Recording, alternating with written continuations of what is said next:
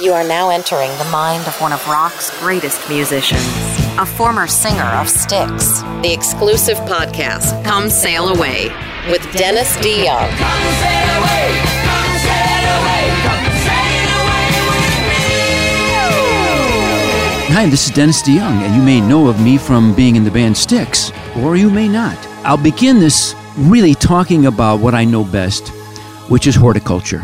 No, I don't know anything about horticulture. I'll be talking about my life in Styx, and my take on what has become known as classic rock music. The most important thing that I want to talk first and foremost about is, how the heck did I get here? How is it possible that people who make generally smart business decisions at Cox Communications would have what I would say is the bad judgment to have actually given me a forum to speak? And I'll tell you how I got here, because it's really important, not only in my life, but for all of you out there who are trying to understand the hierarchy of the universe, of which we'll get into later. But here's my take on the universe. Back in 1972, the band Styx was signed to its first recording contract on a local record label called Wooden Nickel. And folks, that says it all. But what they did, more than anything else, is they gave us an opportunity to make records, something that should not ever be taken lightly. They gave us money to go in the studio and make an album, and we really, as a band, didn't know very much at all about writing original material. We were a really popular and successful Chicago cover band. That's what we were. We would cover Led Zeppelin and Jethro Tull and Yes and Three Dog Night, whoever was popular, The Who, didn't matter, Crosby, Stills and Nash. We were your go-to guys to have a good time Saturday night at the dances. So we were thrust into this position of suddenly coming up with original material. I was not a songwriter. I had never really been a songwriter. I'd been a kid who played accordion, who then went to Farfisa, Oregon, and got into a doggone rock band. So now we have to write songs. So the first album was I think, had 8 songs on it, maybe 7. And 4 of them were given to us by the producer of the record, who was also the president of the record company. We didn't want to do these songs because we thought we had better ideas, but, he was paying for the tickets. So we recorded these songs. One of them actually was a song written by George Clinton of P-Funk. That gives, do I have to say any more than that? Do I? Yeah, it turned out okay. It's called After You Leave Me. But really, the truth of the matter is, I had written at the end of the album version my first song, really, called Lady, that I ever wrote and sang on a record ever in my life. Now, I'd written a song called I'm Gonna Make You Feel It, but that didn't make the first record either. But I had this song, Lady, at the last minute, and I said, this doesn't sound bad to me. And the Bill Trout, who was the executive producer, said, let's save that for the second album. I think we have what we need on this one. Understand, I didn't know anything. That bears repeating. I was just making stuff up as I went along. Look where it's gotten me. I can't believe it. So the first album comes out. It's not terrible. Okay, it's time for the second album. So this album turns out to has 7 songs on it. 5 of them are mine. So this is my foray into songwriting and singing. Lady is the first single. It's released, and bang, it's the worst flop of all time. 3 radio stations played it, I think, in the country.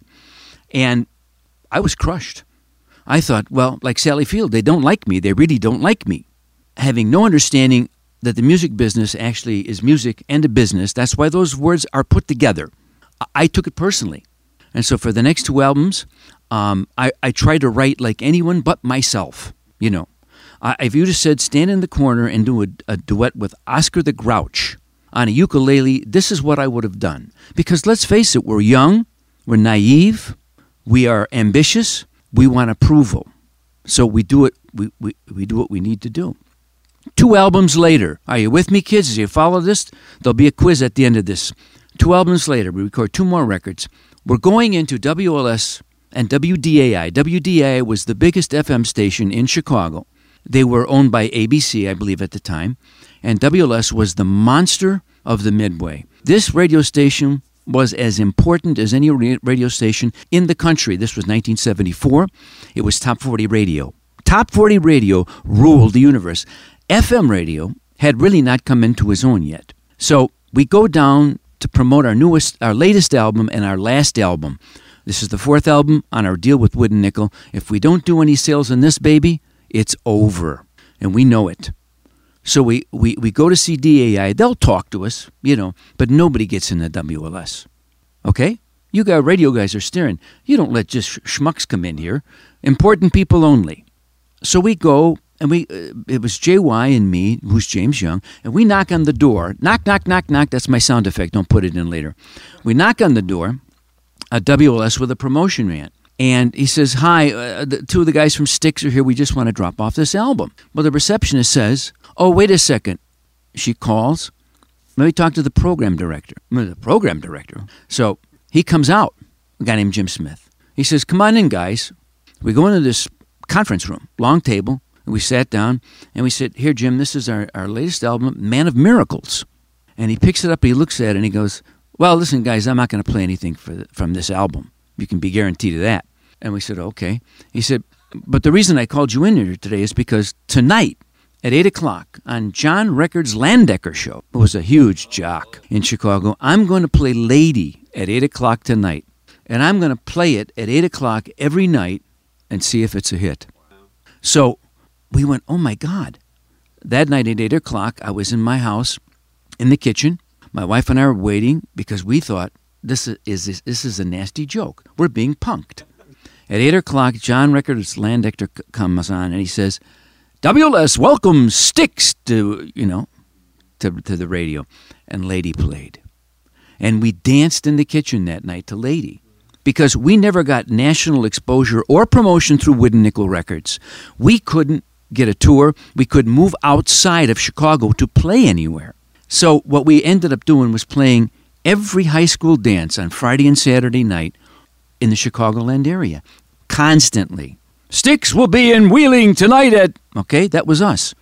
And because of that, unbeknownst to us, the kids would go home after the concert and call WLS and request Lady to be played. It had showed up for almost a year and a half in their top 10 most requested songs, which was unheard of because they never got requests for songs they didn't play. In fact, their competition, WCFL, if they didn't play it, they didn't get requests. So he knew there was something going on with the song, and that's why he played it. Plus, additionally, for all you people listening on FM radio, FM was just coming up in 74 and was providing a credible threat to AM radio because they were going to play rock music and rock bands, and WLS being a top 40 station, which means it would have played Petula Clark and the Beatles.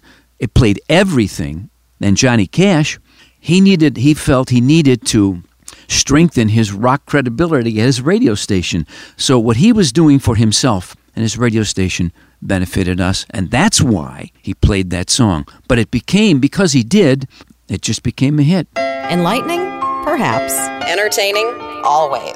Thanks for listening to the podcast, Come Sail Away with Dennis DeYoung. Get the next new episode Friday morning at 7 a.m. on this website.